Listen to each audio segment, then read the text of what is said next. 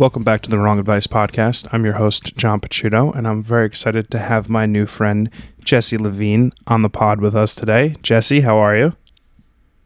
I'm doing great. How are you? I'm so good.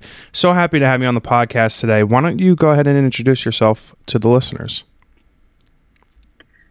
So my name is Jessie Levine. As you said, I am an emotional embodiment coach, which I'm sure we will dissect in pieces as we talk today in some form.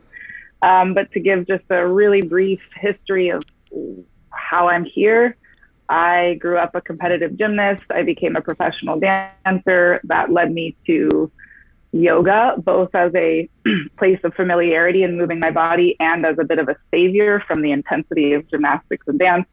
And slowly but surely that has evolved into this space of emotional healing, trauma healing, and where I am today. Oh, wow, that's awesome.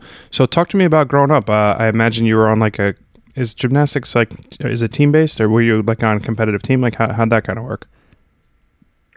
Yeah, I often talk to people and they're like, oh, I did gymnastics too. I'm like, no. I did hardcore 10 years, don't do anything else with your life kind of gymnastics. So I wasn't a part of a school or anything, but I was working out 5 to 6 hours a day, 6 days a week until I was 14, 15. And then did you get burned out at that point? Yeah, I think I started burning out at 9 or 10. Oh my God. And it was a slow burn. It was a slow burn, yeah. My goodness. Are you an only child, or how did you get into gymnastics? Was it just hobby based and then you show some aptitude for it and your parents just pushed you all the way in? That's interesting that you asked if I'm an only child. I am by blood. I married into 3 siblings. My parents married, and I gained 3 siblings when I was 9, 10. So both. Gotcha. Yeah, that's interesting. And were any of your siblings gymnasts? My stepsister, who's my same age, we did it together for a little bit, but I kind of went on really intensely for a while. That's cool. I've found anything that's Olympic sport based, where the aptitude is extremely high, and then the talent to do it is also extremely high, has a super high burnout quotient. It's there's 12 to 15 successful people. I mean, not counting college gymnastics. I'm talking about top of the top. It's just impossible. So talk to me kind of your growth from very high level competitive gymnastics at 14 to you're pressed with this opportunity to do whatever you want with your free time, and what'd you kind of do then? Yeah, I mean, perhaps with too much information, but that's kind of my style. I quit gymnastics. I was 15. I had not gone through puberty, had not had my period yet. I had no body fat. I quit, gained a bunch of weight, went through puberty. So I went through a big, actually, I would say that's the start of body image issues coming into play, realizing, I can't just eat everything all the time. But when I was a gymnast, I needed to. Yeah, so interesting that you bring that up, because that was probably a big piece of my next years, that moment, quitting and having to deal with all that space. And do you think some of those, I'm going to use the word trauma, but some of those instances of body image issue that you had growing up kind of led you down to your new career path, the thing that you're doing with your life now?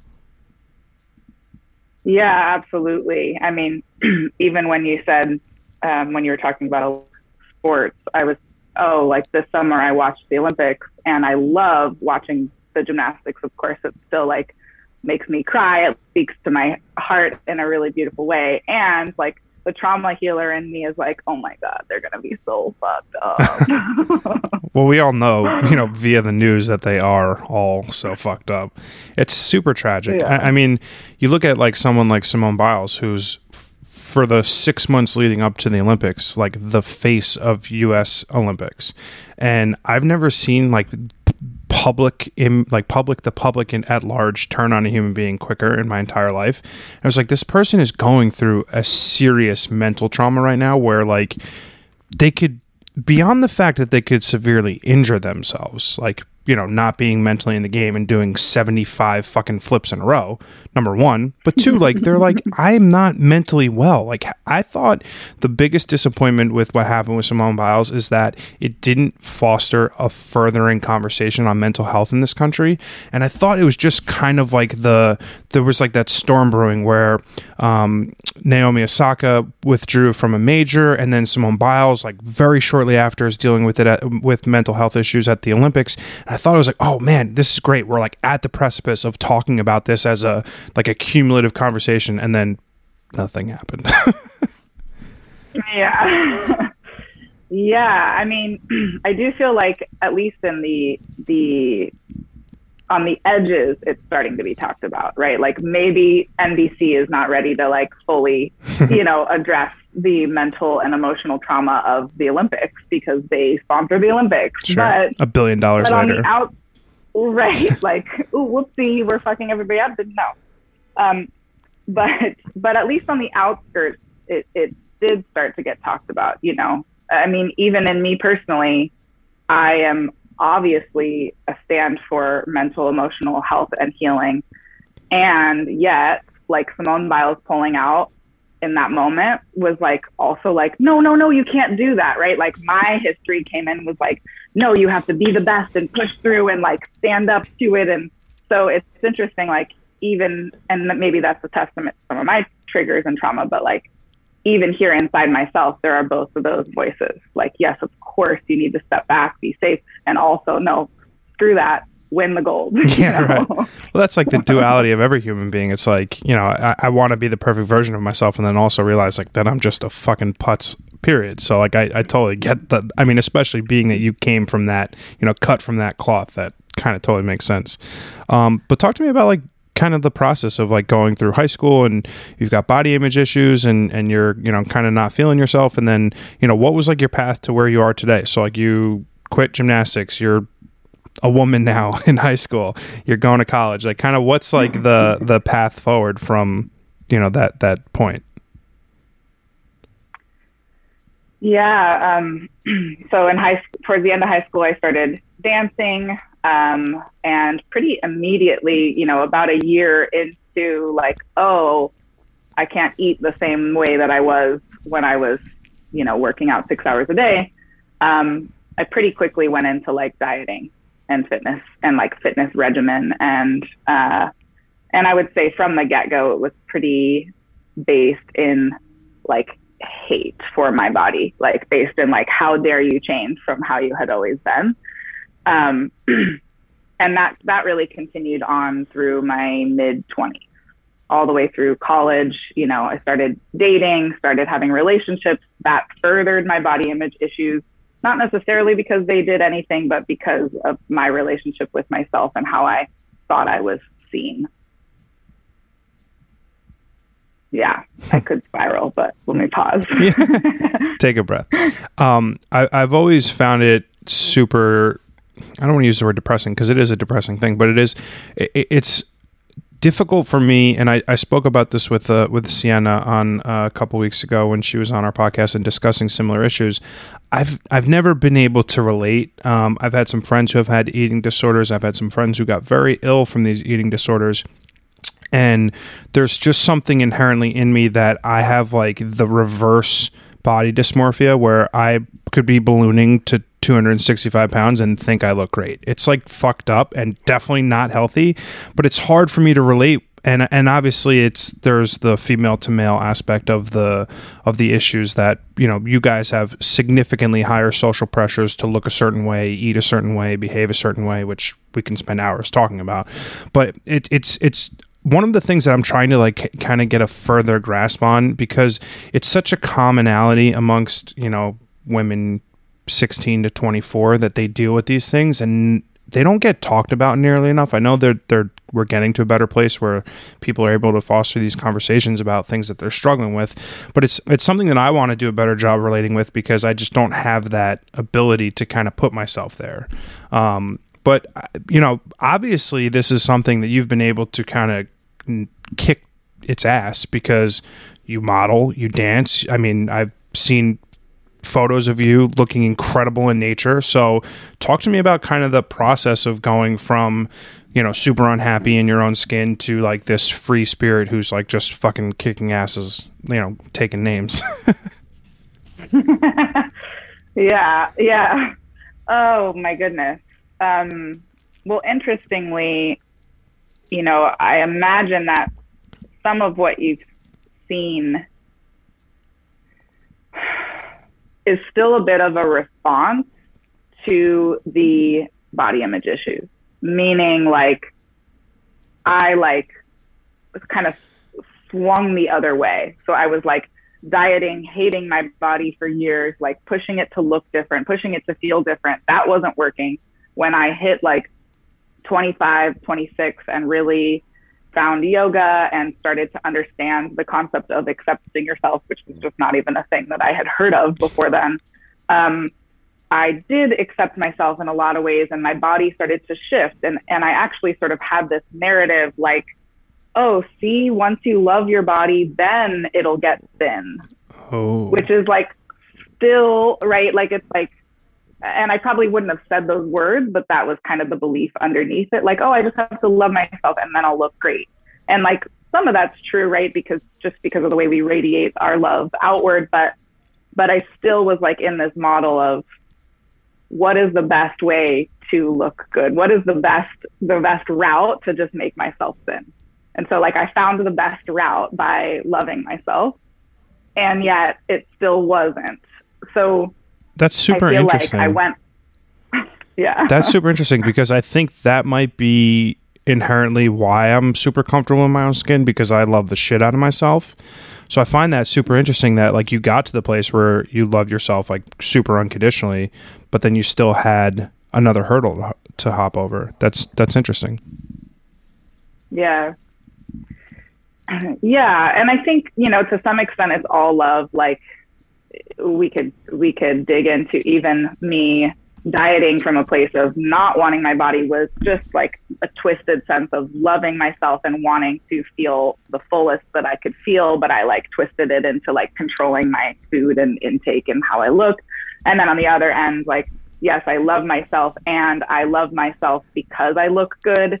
And when that cycle is present, it's still a little bit twisted, right? Like it's still not like just radiant love. It's like love and. Oh. Love and also only if you do this, though. Huh. So it's like love with like a massive string attached to the end of it. Yeah, totally. That's interesting. I would really be interested in kind of getting an understanding of how your own like work on yourself has kind of fostered its way into what you do like work wise. So like kind of talk to me about the journey, like when, you know, you find yoga and then now you have like this kind of path in your mind and the thing that you're going to do work wise. So like, how did you kind of get into what you're doing, you know, empowerment coaching, etc., and kind of like, how did you fall into that? Yeah. So sort of along those lines, I was teaching, you know, at studios, and I was running teacher training programs and stuff. But the first time I like said, you know, I want to do something for the world. I want to have my own creations, my own business. Was yoga retreats for women, where a piece of the yoga retreat was a nude photo shoot in nature. Oh, cool. So it was about this, you know, see yourself as you are, connected to nature, see how beautiful, you know, like the shape of your shoulder blade is next to the rock, like really have that greater sense of love. And like we were saying, like still in my first couple of years of doing that, I was still, this maybe sounds worse than I mean it, but like pushing an agenda on myself and my students to love themselves in a way that like wasn't totally encapsulating the love I was actually trying to. Oh, totally. I get that completely. Feel. Yeah. Yeah. So then from the retreats and from kind of your self-practice to what? Yeah. So I did that for about 4 years, and I did maybe 10, 11 retreats. And then like just before COVID happened, I decided, you know, I'm going to take a pause from retreats. I'm going to take a pause from training programs, from all this stuff that I was putting out, and really focus on one-on-one clients, which I had just started doing. and maybe do some online courses. And then like COVID hit. So I kind of came in that way at the right time. And since then, I feel like it's been unraveling. And what's been unraveling is that pushing agenda thing. Like, that's good. Like how much, what is really my intention in doing these things, and can I really hold the fullness of that intention? I think that's what shifted from when I was doing retreats and like trying to make something happen versus now I'm not doing retreats and I'll probably get there, but I may again when I can actually fully embody my intention and hold that for a group of people. Wow. That's kind of interesting. I would love to get an understanding of like how, you mentioned relationships when you were younger and like the relationship that you had with yourself, obviously like with your body and your body image. And if you're single versus in a committed relationship versus, in a positive one or negative one, et cetera, how does that kind of like impact, the way you feel about yourself? I would imagine it's almost kind of like a drug addiction, sort of like the good ones make you feel better, the bad ones make you feel worse kind of deal.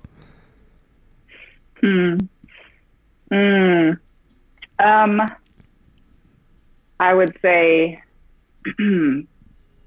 for most of my life, the good ones and the bad ones have the same effect. Oh, interesting. Why do you think that is? Yeah. I guess sort of what we said with the like swinging from two sides with the food stuff too. Like on one side, I was loving myself, but it was twisted into hate. On the other side, I was loving myself, but it was twisted into sort of a false validation or a false gratification. So I feel like a similar experience with romantic relationships and relationships in general over time, where the ones that are really, really, really good are like addictive, like you're saying, and they pulled me away from where I truly was and who I truly am, even though it was fun and really pleasurable, but like spikes, like a high. And then the bad ones were a similar sort of addiction, like an addiction to solving the problem, an addiction to being better, an addiction to doing better the next time so they don't leave or they don't yell at me or whatever that is. Oh, I've been there. Not the yeller. I was cheated on, so it's all good. I could say that. I'm super relatable in that experience because I had a very bad relationship, and this was even before having found out that I'd been cheated on. We would fight all the time, and then like it would become this contest of like, well, how do I fix this? And then we would have like incredible makeup sex, and there was just like this reoccurring vicious cycle of I would get upset over justly things because I was not in a reciprocated relationship, and it would just turn into this like negative feedback loop that obviously blew up, but very relatable. I've for sure been there. Right. Totally. Right. And like really lately, and I'm sure this will relate to my business somehow, but really lately I've been noticing, and by lately I mean like maybe the last 2 years, have been noticing how much I've been addicted to the high and the low, which like maybe is obvious, but I'm really feeling it when I'm not in a high or a low. Like for a while I was like, I'm so bored. Everything is so bland. Yeah. I used to say that a lot, for sure. Totally. It's like I'm not bored. It's just that, it's not actual boredom. I read a really interesting article. God, I hope I can find it. But it was basically like when you have a supercomputer in your pocket and you're able to like do anything you want at any moment's notice, you're not bored. You just have this like perceived notion of missing out on something that you aren't missing out on. So there's some, brain stimuli that is going off in our head because we're scrolling on Instagram or Twitter or whatever the fuck it is that's saying we're missing something. So we're bored because we're just sitting in our, in our own space by ourselves. And it's super interesting. Yeah. And I mean, I'm sure we could speak to, can you hear me okay? I lost you for a second. Mm-hmm. Yeah. I'm sure we could speak to, the ways that social media is affecting us and the ways that the news is affecting us and the way that society is affecting us and all that. And, the more that I learn about trauma healing and the more that I learn about the way the nervous system learns to be and learns to survive, the more that makes sense from a historical point of view. And I'm not alone in this. I would say this is most people, but in my experience, let's just take gymnastics, although there are many other pieces. Gymnastics was a high and a low kind of thing. It was like, if I did it perfectly, I got so much love and praise. If I made a mistake, I got so much punishment and aggression. And so even though I didn't necessarily like the high and the lowness of it, that is like where my nervous system learned how to calibrate itself. Oh. And so without experiences that are high and low, I'm literally like, it feels like nothingness. It feels like I can't taste anything because it's not what I know of tasting. Wow. That's wild. So that's like a unconscious process. How do you unlearn that? Hiring you. Do coaching sessions with me. I mean, that's crazy. I would never have put into context that those types of reactions are not myself, right? That it is kind of something outside of my ability to control. That's very, very, very, very enlightening, because I have had no idea. That's super interesting. Mm-hmm. Wow. Yeah, I love that you said that, because I think that's one of the biggest instigators of me, my shift, my healing, my whatever over the last couple of years, was starting to learn about the nervous system and having a reference point for something outside of like, it's my fault. Right. And there's a lot of like self-development talk, which was my world going into where I am now. And even from gymnastics days, that is like, you choose your happiness. You are the leader of your life. Like, you're responsible for all this, etc., which I believe in so many ways. And that's not fully true if we're not conscious with what our nervous system is doing, because it is going to do whatever the hell it wants to. Wow. That's wild. There's so much to unpack there. I'm not entirely quite sure where to go. So I'm going to go with, outwardly looking in, having not met you before, but having seen some of these images that you mentioned being created in wild in nature, nude photo shoots, incredibly powerful, incredibly impactful images. You have a confidence about you that comes through the image that sounds, from this conversation to me, that's been something that you worked a lot on to get to that point, and something that you still work on a lot. So talk to me a little bit about what that work was, right? What did you kind of figure out in yourself to like be able to ascribe or, attribute a higher degree of confidence for yourself? And then also like how other people can kind of take some lessons from that as well. Yeah. I think I have to share the story about doing the photo shoot with James. Sure. Yeah. Who was on your podcast before. Yeah, that's James Wolfe. He was on, probably a couple months ago now. Yeah. Yeah. So we were doing a nude photo shoot out in somewhere up in a natural park in the Los Angeles area. And it was his idea. He had the design. We painted my face. He had, professional cameras and lighting and all that stuff. And there were a couple of people around. And he's like, strangers? Oh, it's not usually this busy. Yeah, like people on hikes or whatever. Okay, yeah, gotcha. Not like people with the shoot. Yeah. No, not like audience or something. No. Yeah, right. But just like there were people on a hike. And so, his girlfriend at the time was like, hey, we're about to do a photo shoot. Do you mind just like staying out of this area or whatever? And people seemed fine. And so we begin the photo shoot, and I'm like fully nude, but I have black paint on my face. And we're like doing I'm calm for some of the shoots, for some of the photos. And then I'm like demonized for the other side. So it's really cool. It's really artful. I'm naked, but it's not like sexual. It's not like, gratuitous. Yeah. Right. It's like just a naked body who's making art.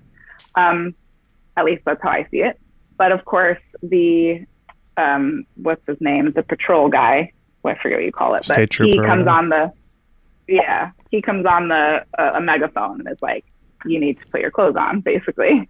And what that means, I mean, his office is not near there. Like somebody called him or like drove out and got him. And we're kind of like, I'm sure it's not that big a deal, right? So we keep going. Then the cops pull up, and the cop gets on his loudspeaker from his car and says, like, you need to get down here. You have 1 minute to get down here, talking to me like I'm his 12-year-old daughter. And we're, me, James, and Sienna are like kind of laughing about it.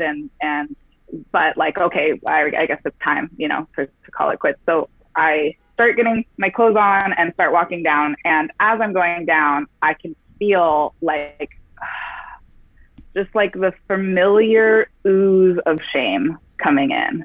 And like, I say it that way because shame for me, and I think for so many of us, particularly women, but really everybody, shame is so cozy.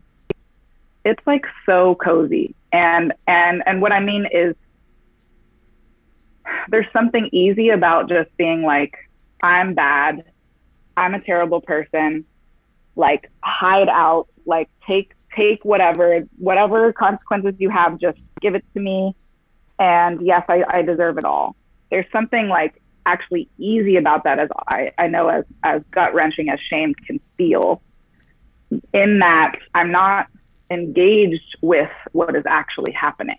Oh, I'm not you engaged like removed with the yourself. fact that I just basically it's like a stuck version of running. Yeah, defense mechanism.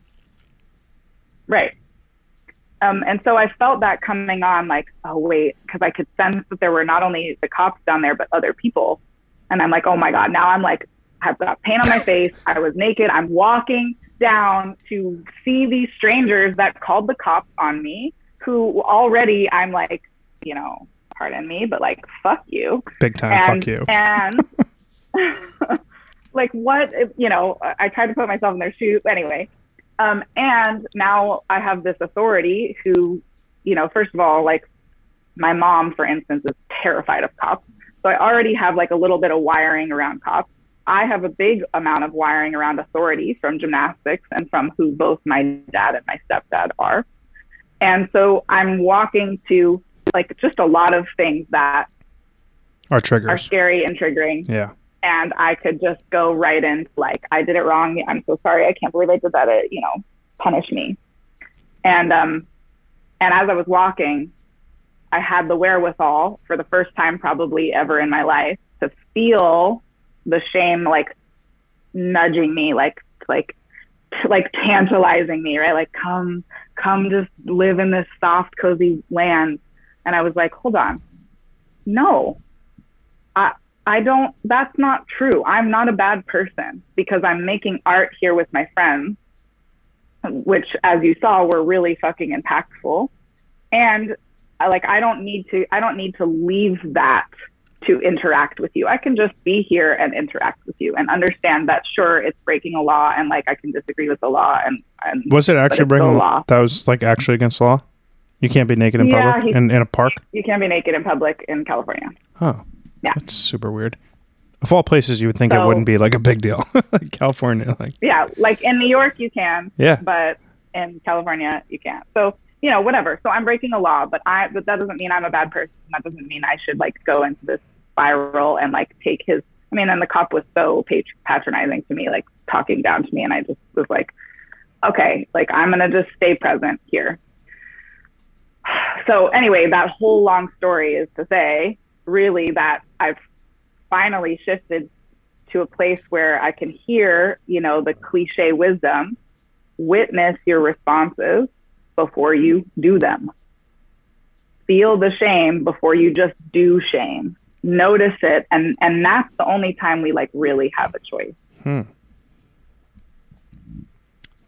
Wow. Yeah, I'm learning a lot because I guess it would be difficult for me to like pull myself out of that reaction, right? Like to understand in the moment that the emotion that I'm feeling, whatever it would be, to like kind of quote unquote stop and smell the rose of the emotion while it's happening, or like once it's becoming an actual feeling, I don't know that I could possibly be able to do that. Yeah, and I think that's the that's the practice of it. You know, I've had a couple of these moments lately where I'm like, oh, I've been working on this thing for 2 years. Now it's finally working, you know? So it does take time. And you know, one thing that my teacher says a lot, and I'm in a somatic experiencing training program that's about trauma healing. So that's the teacher I'm referring to. But he often says, like, basically our whole goal is just to slow things down enough to be able to sense that. Oh, I like that. When it happens really fast, you're never going to sense it. But if we can just slow it down, then you start to have some say. I like that. My next question for you is, do you think, I'm sorry, how old are you now? I'm 32. Okay, I'm 35. So do you think like 22-year-old Jessie could have been making these adjustments, or like fundamentally at my core, what I think I'm trying to gain through these conversations are the last 2 years of my life have been like transformative into me becoming the person that I am now, a person who is supremely comfortable in his own skin, extremely confident in the direction that I've chosen for my life. My ultimate question is, could 21-year-old John have been able to have like been cognizant of what I've gone through the last 2 years, or did it take 35-year-old John? So do you think you could have been imparted these kind of wisdoms at a younger age and use them, or do you think it took 32-year-old Jessie? Yeah, I mean, of course the answer is sort of a both and. Like, I think that in so many ways I was offered things like this. I mean, it took me 5 years to even be open to yoga because I thought it was so slow and boring after gymnastics. And then lo and behold, that was like something that was really impactful and important to me. Could I have done it 5 years before? I don't know. I was resistant to it. I didn't want to slow down. So I think a piece of that, like the addiction to the fastness and to the up and down, maybe just needed time. But at the same time, so I about 2-3 months ago moved out of LA. I've been in LA for 10 years, and I left, and I'm traveling around, just kind of nomading for a while. Love that. And I came. I can't recommend it enough. Love that. Yeah. Also, LA sucks, but whatever. I mean, I've never felt that way, and so I came back to LA for 2 weeks just to visit, and coming back was so intense for many reasons, and I now kind of hate LA. But no offense to people who live there. No sorry, offense, you guys. Sorry, not sorry. LA has a lot of great things to offer, but food. But it's intense. Great food. Yeah. But something that I kept thinking about is a similar question, like being back in LA, and I like one night spiraled and went through my entire Instagram, which was totally a trauma response. If anybody's curious, if you're doing that, you are in a trauma response. Oh, but I scrolled through my entire Instagram. I do that like every day. Every day. I'm just kidding. But Jesus, no, I've done that. Damn it. No, but I mean 10 years, all the way to 2012. Okay, right? Never done like that. All the way to when Much too lazy to do that. Yeah, that's what I mean. Exactly. It took 3 hours. Wow. Yeah. And sorry, I'm like on this whole long story. I'm going to get to a point, I promise. No, it's okay. I saw this period in my life when I was like transitioning from like trying to make it as a dancer in sort of a robotic way that didn't feel right to me, to choreographing and like actually putting my body in the movement that felt good to me. And I saw a couple of the videos that I had posted, and my best friend and my boyfriend at the time were both very self-development, push through kind of people. And I remember both of them in response to those videos gave me criticism and like, I don't know why you wore that, and like you shouldn't have used that song. Yeah. And at the time, like a part of me really needed that, right? Like I still had a lot of this gymnastics mentality. Like I thought that was the recipe for growth, for happiness, for success. Like those are the people that I wanted around me ish. Mm-hmm. But I keep thinking, that was like 2 weeks ago that I did this spiral, but I keep thinking, like, if my best friend at that time had just said, oh my God, that is so amazing. I can't believe you're wearing that. You look so good. Like, I can't believe you thought of that transition, blah, blah, blah. Like, if my best friend had just supported me, yeah, I could have heard all this wisdom then. That is a super important point, because I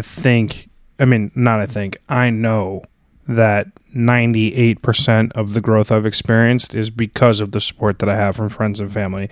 And it's unfortunate because I am lucky enough to have that and others are not. So it's like almost like a cheat code that I have in my back pocket that I can use whenever I need it. Like, I'll send my brother a photo that I took and he'll be like, dude, that's so fucking sick. I'm like, are you kidding? It's shit. It's trash. But it's like, people around you, if they're going to build you up versus like tear you down, that is monumental to your growth and your comfortability in the thing that you're doing. Like, that's sort of the bare minimum that you need from the people in your life to just fucking support you. Just be like thankful and like appreciative of these chances that you're taking. It's crazy. Yeah. Crazy. Yeah. And I really think I didn't believe that. I mean, I really think... How quickly did you remove ex-boyfriend and friend from your life? Because that to me would have been like, poof, gone. See ya. Fuck off. I can say it sucks. Right. Well, see, but here's the problem is, so I wanted that consciously and unconsciously, right? Unconsciously, my nervous system was used to a criticism, reward, feedback loop from gymnastics. Okay, so subconsciously that's happening. Consciously, I thought growth means the people around you pushed you. And I mean, again, like, I go back to the self-development world. Like, you type in self-development to Instagram, you see a bunch of shit like that. Like, your friends are supposed to push you and etc. So I believed that consciously too. And then on top of that, like, take my ex-boyfriend, for instance, he was not good in a lot of ways. I love him dearly on one hand, and also he was not good in a lot of ways. And the people in my life knew that. But how did the people in my life, like my mom and my siblings and my other friends, respond? They respond by criticizing. I mean... So I was like in a ripple effect of the thing that I didn't want, but it was addicted to. So the subconscious addiction level, just the thought of that alone is off-putting to me, because I'm sure I've got plenty of these in my bag of tricks that are not necessarily a good thing. And like, the flip side of that is like, I'm all for corrective criticism. I send photos to James all the time, and he'll be like, yeah, this is wonderful. The color grading's great, but right? Like, you can give someone corrective criticism in a positive manner, that it's not like, okay, cool, I'm going to go throw my fucking camera out the window, or I'm going to go cut up my leotards and never dance again. Like, whatever, I don't know, your ballerina shoes, whatever. You understand what I'm saying, right? It's like, you can have people in your life who are like they can criticize you, but in a manner that allows for growth. And I would imagine that through the X number of years of journey through this new career that you've kind of brought yourself to, you've now learned that and are now teaching that. Right. And I think, like, at the time I thought that's what was happening. I thought this was constructive criticism, and it was for growth, and it was from love. And I really did believe that. And even like now, like 6 years later after that moment, I am kind of coming back to some of the things that I was doing with that partner and that best friend in a totally different way. And I think the difference is, I mean, maybe I'm biased because I see everything through nervous system lens and through embodiment lens, but like, the difference is really like the quality state of your energy, of your system, right? Like, even just saying the lighting is off as a feedback, like the difference between being like, well, the lighting's a little off, the sharp tone, my body closes, my voice like restricts, versus being like, oh, the lighting is a little off here. right? And like, you can feel my breath and you can see that I'm open and with you. And like that, you know, I even remember my ex and my friend saying like, tone doesn't matter. Like, don't be so sensitive. Like, just take the feedback, right? Like, it's for you. But that's actually not true. Oh yeah. In the context of how our systems respond to things. Yeah. I mean, isn't that just like the thing that a shitty person says to like justify the shitty thing that they said? It's like, right. I mean, like, yeah, I said you look fat in those pants, but like, I'm trying to help you not wear those pants. It's like, no, you're just a piece of shit. Like, that's the way I take it. I mean, for sure. Right. Unquestionably. Through your process as like being this teacher and this mentor for people, as you like kind of unpack other people's traumas and other people's like learned behaviors that, you know, don't necessarily, allow for positive growth, etc. Do you pick pieces up and like tidbits that you can then like kind of maybe I do that as well? Can you say that one more time? Sure. Like, so like you're my mentor, you're teaching me, we're talking about some subconscious trauma or whatever that, you know, my nervous system's not aligned, et cetera, XYZ. When you're like having these conversations and doing these one-on-one sessions with people, are you learning also more about yourself as you're also like kind of helping them? That was a much better way to say it. Yeah. I don't know why something happened. I like kind of lost focus. It's because I closed my shoulders and I said it in the wrong way. See? Well, so you know what's actually really fascinating about that is the response that first came to me when I heard you the second time is related to what I think happened, why I didn't hear you the first time, which is that inevitably if in order to help somebody, I need to love them. Mm-hmm. And in order to love them, I need to be open. And in order to be open, my body, my nervous system, my cells need to be in relationship to whatever they're experiencing. Now, not like taking on their problems, but I do need to be able to feel them. Mm-hmm. And so what that means is when somebody is feeling something, I'm going to feel a version of that thing in myself.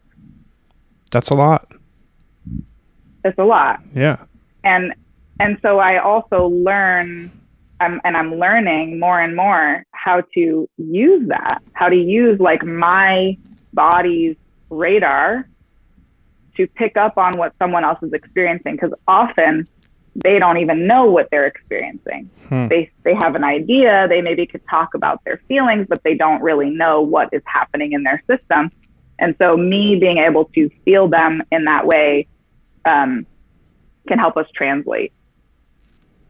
And so I think a little bit of even what happened the first time you asked that question is we both closed off a little bit, right? So as you're asking, do I feel my client's thing? Do I learn about myself? I'm literally doing it in the moment. So That's really special. I find this so fascinating.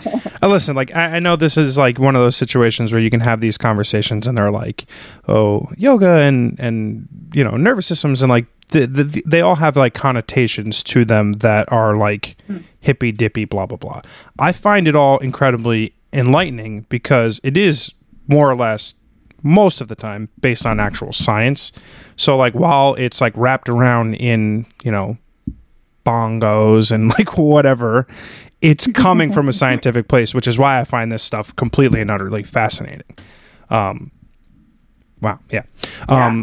What kind of like inspired you to get into this? Like what were you know, you were dancing and then what was like the trigger for you to kind of make this jump into this practice? Like,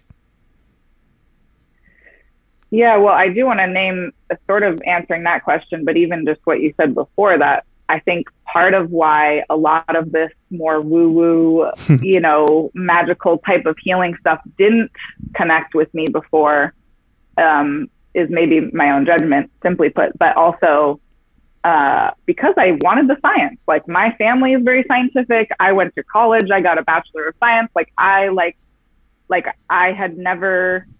hadn't really let go of that need, and not in a bad way. And so when I found this nervous system work, I was like, oh, this this like really explains all of it. I don't have to just blindly trust some woo-woo stuff. And I also don't have to like swing over to be a physicist. There's actually a space in the middle where, and also like quantum physics is basically the woo-woo stuff, but truth. But there's a space where the science and the spirituality or the energetic actually converse with each other. And since doing that, the woo-woo stuff like actually makes a lot more sense to me, and I can feel it, and I can receive it if and when I want to. So all of that to answer your second or your actual question, how did I get here? I think it's probably a lot of things, but you know, one of the biggest moments that marked like the beginning of this piece of the journey was taking a workshop from my now mentor, who is a trauma healing witch. And she really, I'll name her too. Her name is Kimberly Ann Johnson. And she's written a couple books, but she really tailors her work to women who have been in shame a lot, who have been, like making themselves really small for so long and have blamed themselves for that. And she really says, no, it's your nervous system. And when she said that, the first workshop I took, I was like, oh, it's not all my fault. Yeah. And like that is why I'm here 3 years later. I love that. I had a very interesting conversation not that long ago with the priest from my church growing up. And religion to the side, I am one of those people that grew up in a very Catholic family, went to church every Sunday, Christmas, Easter, the whole nine yards. And this gentleman who's been a priest for, I think there was like a weird synergy between him being a priest exactly how long I was alive. So like his priesthood started when I was born. And the kind of, you know, synergy between that was like very interesting when we had our conversation. But he differs from like what a lot of priests in that he does things like yoga and speaks to people in other religions with a more inquisitive and open mind than I think most people do. And I think what's nice is that we have kind of reached a point in society where like the want and the desire for self-betterment is now kind of becoming this giant funnel of there's a lot of different places that you can get it. And I, for one, am super inspired by that because it gives everyone the opportunity to like look themselves in the mirror and be like, okay, well, there are certain things that I don't like about myself or certain things that I would like to grow and be better at. And now I've got a lot of different places that I can learn from. And it could be a place from religion. It could be a place from science. It could be a place from woo-woo, as you say, which I think makes it a really fun time. It is an exhausting time to be alive, but also in that regard, if you want to do the work to grow, it is a good time to be alive. More or less. I agree. So you've been doing this, I'm going to say job, but it's obviously much more of like a calling and a career for like 3 years, you said. What's like the one thing that you're most proud of about the last 3 years? I mean, obviously keeping names and people aside, but like what's one thing that you're super proud of?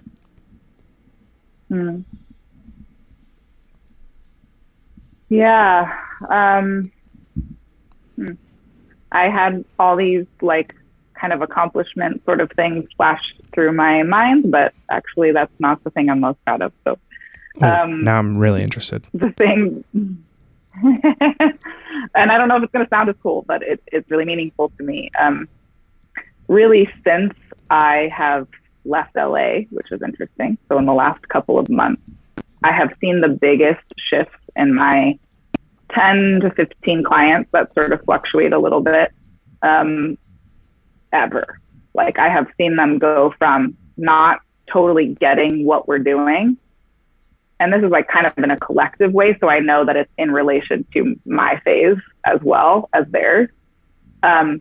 Not totally getting what we're doing. Like each week it's feeling like, wait, I'm back here again. Kind of like a little bit tedious, even though we do have big openings each week. Anyway, it was feeling like a little hamster wheel-y. And when I left, like almost immediately, everybody was just like, Oh, this is what you've been telling me for the last 6 months?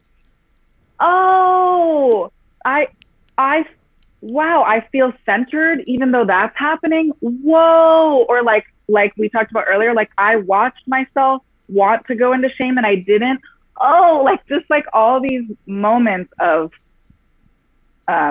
not getting it mentally, but getting it in their experience, in their bodies, like, oh, this is what it's like. So that's fucking awesome. But it also brings up the question of why do you think that is? Like, that's an eerie coincidence and or cosmic timing for 10 to 15 people to kind of all get it at the same time. That's very interesting. Right? That's crazy. Totally. I mean, yeah, I think it's got to be so many pieces. I think that some of it is just kind of coincidence where a lot of them came in about the same time. And so they had been, working on this stuff for 3 or 4 months, which does tend to be about the time when things start to really click. I think that I do think that my energy affects them profoundly. And weirdly, I never thought that I would like to be a nomad. I always like to have a home base, but weirdly, me being able to be free in this way for now, I do believe has freed up some things in them. That is super interesting. I recently moved into a new apartment a few months ago, and prior to moving in, I toyed with the buy a van, build it out, don't come back. And I still do. I mean, friends, family, all of these things play a large role into what will inevitably not be me doing that. But I constantly am in a state of pack a bag, get on a plane, and do there are plenty of anchors and plenty of reasons and monetary and all of them to not do those things. But I'm for sure jealous. I think that one of the things that I've harped a lot about on this podcast is how the vast majority of early life and even into your mid to late 20s, there's like this regimented kind of pattern, right? It's do well in high school so you can get into a good college, do well in college so you can get that good first job, get that good first job so you can get the second good job with a nice car and a better watch, and then I got to meet the girl and I got to get married and I got to buy a house. And thankfully I've skirted a lot of those things, thankfully. But the ultimate being that there's this roadmap laid out in front of you that it's very hard to detour off of. And had I been conscious of the ability to say, hey, I can hop off this train at this stop and do something else, I think potentially I could have gotten to the place I'm at now earlier. It's a potential because it's, second guess, what if kind of deal. But from a nomad living on your own and I don't know, your relationship status, etc., just being afforded the opportunity to be out about traveling alone. I mean, I did it last year when I lost my job. I drove around the country for 30 something days, just me, my Jeep. I mean, I stayed in hotels and whatnot, but it was transformative into molding the person that I am now. And if more people got this opportunity, I think it's just one of those things you have to do. It's everyone has to go to college so that they can be on their own for the first time and drink and get fucked up. But maybe not go to college, maybe pack a bag, go to Europe and see some shit and learn some shit. I don't know. I'm spitballing at this point. Yeah. No, I love that. And I mean, and I've very strongly for so long rebelled against the formula, even though I did go to college, but sophomore year of college, I was okay, I'm going to just finish this to finish it. And I'm going to go dance, which I know is not going to get me the job and the steady job and the house and the car and maybe not the husband and all of those things. Mm-hmm.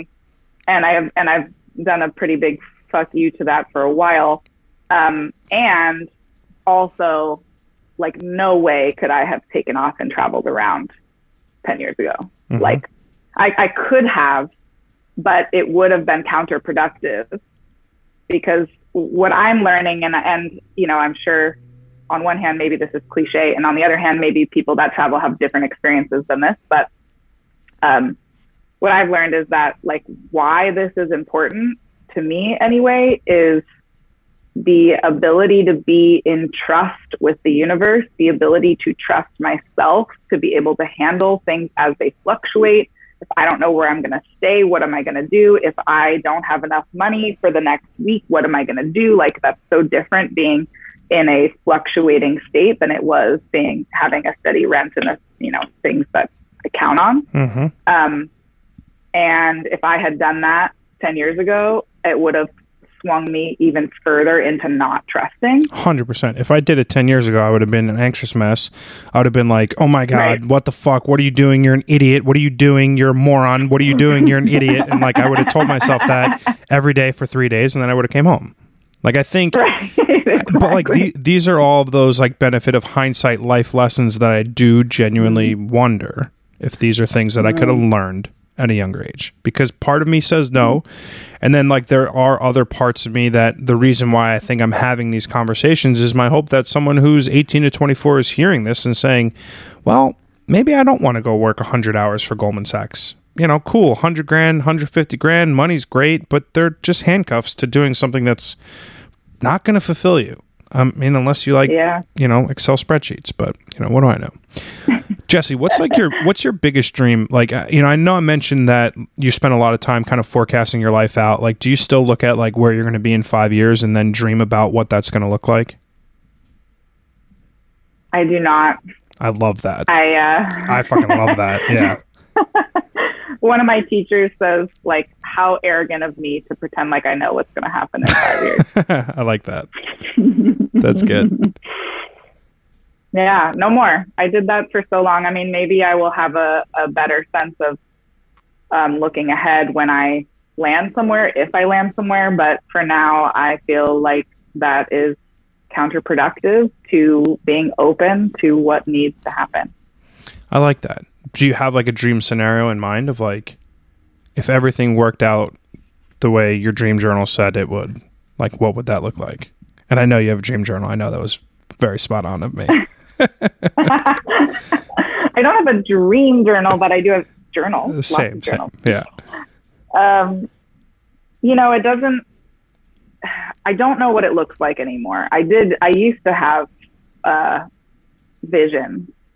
I don't really have an idea of what it's going to look like, but I do have an idea of what it's going to feel like. And that is very similar to how I feel now, but perhaps in an even more expansive way, which is just like I am in love and loving all the time. I don't know if that means with a partner in a house. I don't know if that means with multiple partners. I don't know if that means with a man or a woman. I don't know if that means with friends or family. I don't know, with a child, with no child. I have no idea. But I know that like I am and will be in love and love deeply.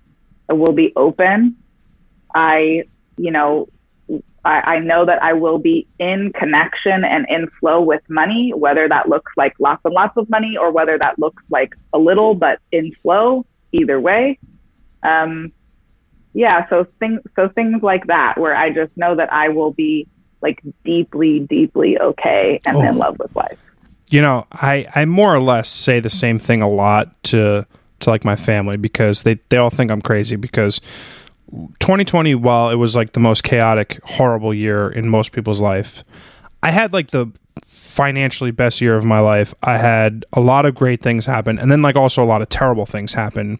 And it brought me to like kind of this weird moment in my life. And I know there's a lot more to live, but I am so supremely confident in everything that I'm doing and all of these bricks that I'm laying, that I'm building the foundation of something great.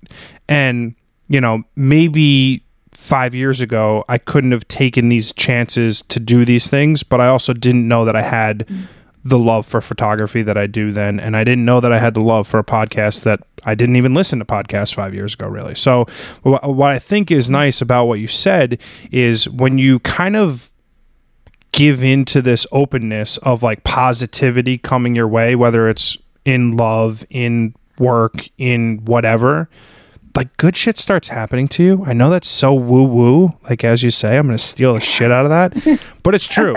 It's true because like last week I shot my very first concert for photography. It was like a fucking religious experience for me.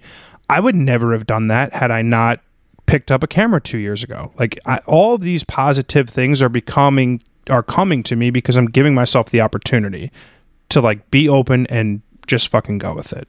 So I'm super glad you said that because it is wildly important for people to realize that like it's not like make your own destiny, but like just being open to be given the opportunity for the right things to fall as they're supposed to be. Like it's like fate. Things happen for a reason and you can kind of like steer your fate, I think, the way that you're supposed to. Or at least I hope.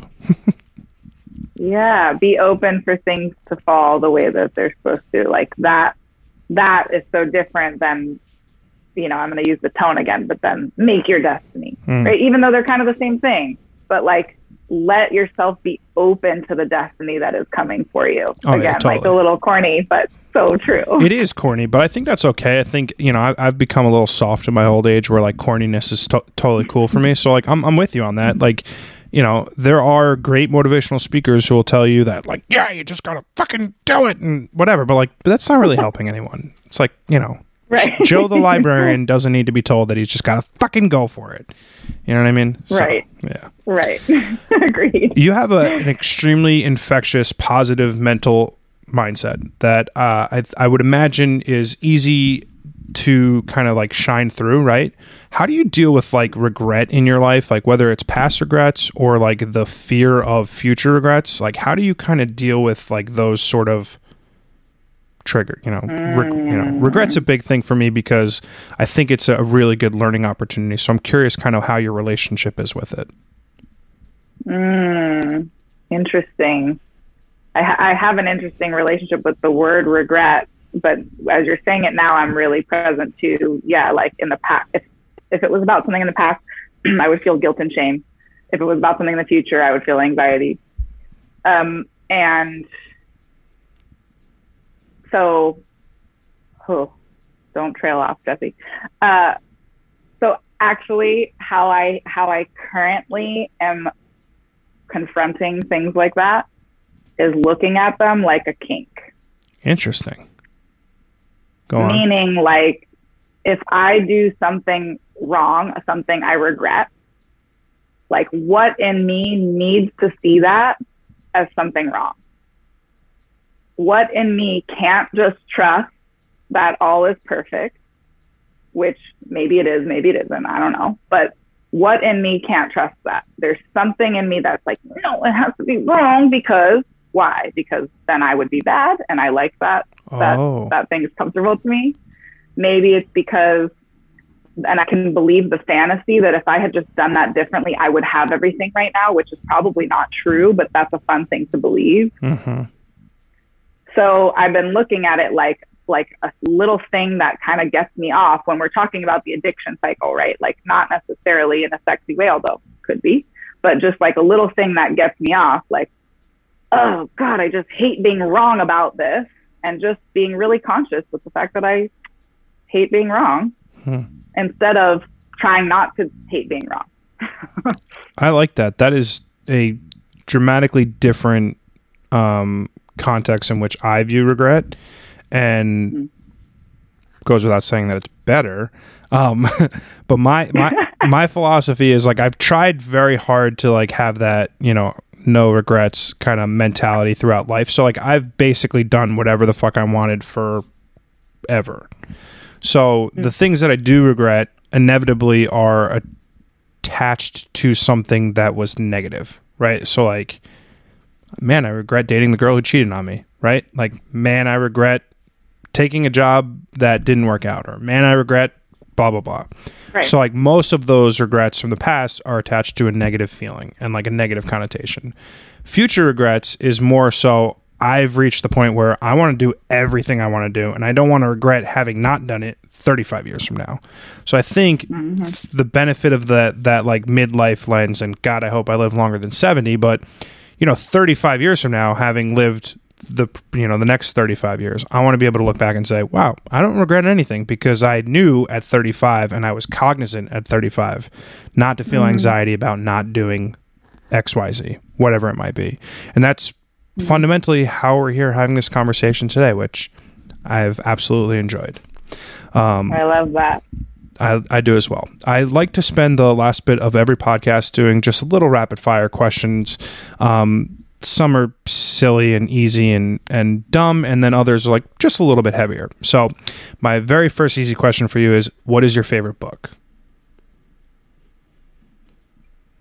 Currently, it may change, but currently the Philistine Prophecy. Say it again. The Philistine Prophecy. Okay. Yeah, you broke up a little bit. That's why I didn't hear it. Okay, and why is it your favorite book? It is really about trust in divine, trust in the flow of life, a lot of what we've talked about today. And it kind of teaches you, even though it's fiction, it kind of teaches you how to charge up your energy and read other people's energy and use it to remain open and trusting to life. So it's pretty magical. I like that. What's your favorite movie?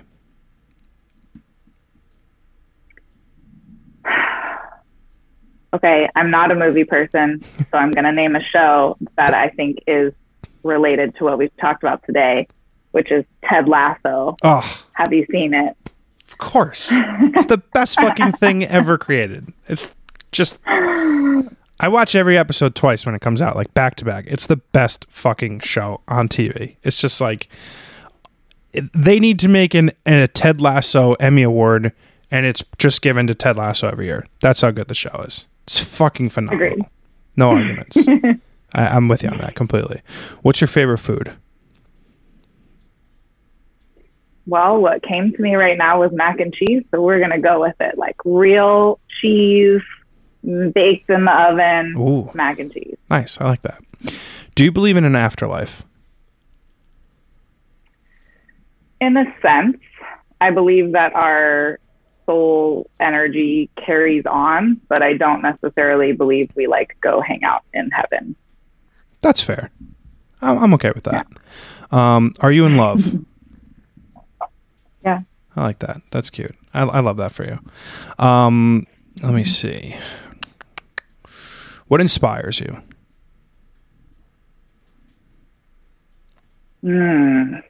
Music. Any bands in particular? Or singers, songwriters, etc.? There's this one song that I thought of when you asked that question, so I'll name that. I don't even really know the artist that much, but the song is called Mother. Earth is the mother of the earth, something like that. Sorry, followers, if you're not getting it. And I believe the artist is Jessica Serena. Okay. And it's just very tribal and magical and makes me want to dance. Nice. Cool. What's the best piece of advice someone has ever given you?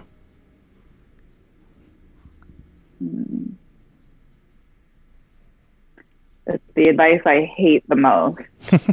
Usually is. You already know. Oh, that's good. Huh. I don't love that. That's good though. Yeah, exactly. What is your best piece of advice that you have for someone who's hearing you speak for the first time today?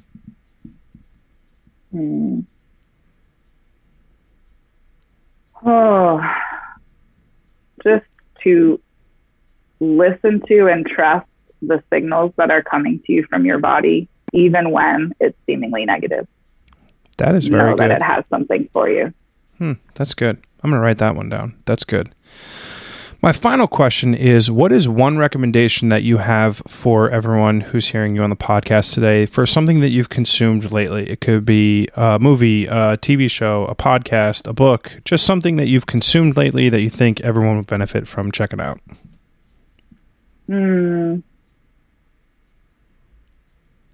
Well, the first thing that came is my mentor that I mentioned earlier, Kimberly Ann Johnson. She has a podcast, and she did this interview with an elder ex-death doula man, and they talk about, I don't even know if I can have words for it. so deep and rich. I've had to listen to it a time and a half already to even get it. So I would recommend that. I can look up the name if you'd like, but yeah, please do. I'll really lovely. I'll definitely link it in the show notes below. Jessie, thank you so much for coming on the podcast today. To say I enjoyed our conversation would be doing a disservice to how wonderful that chat was.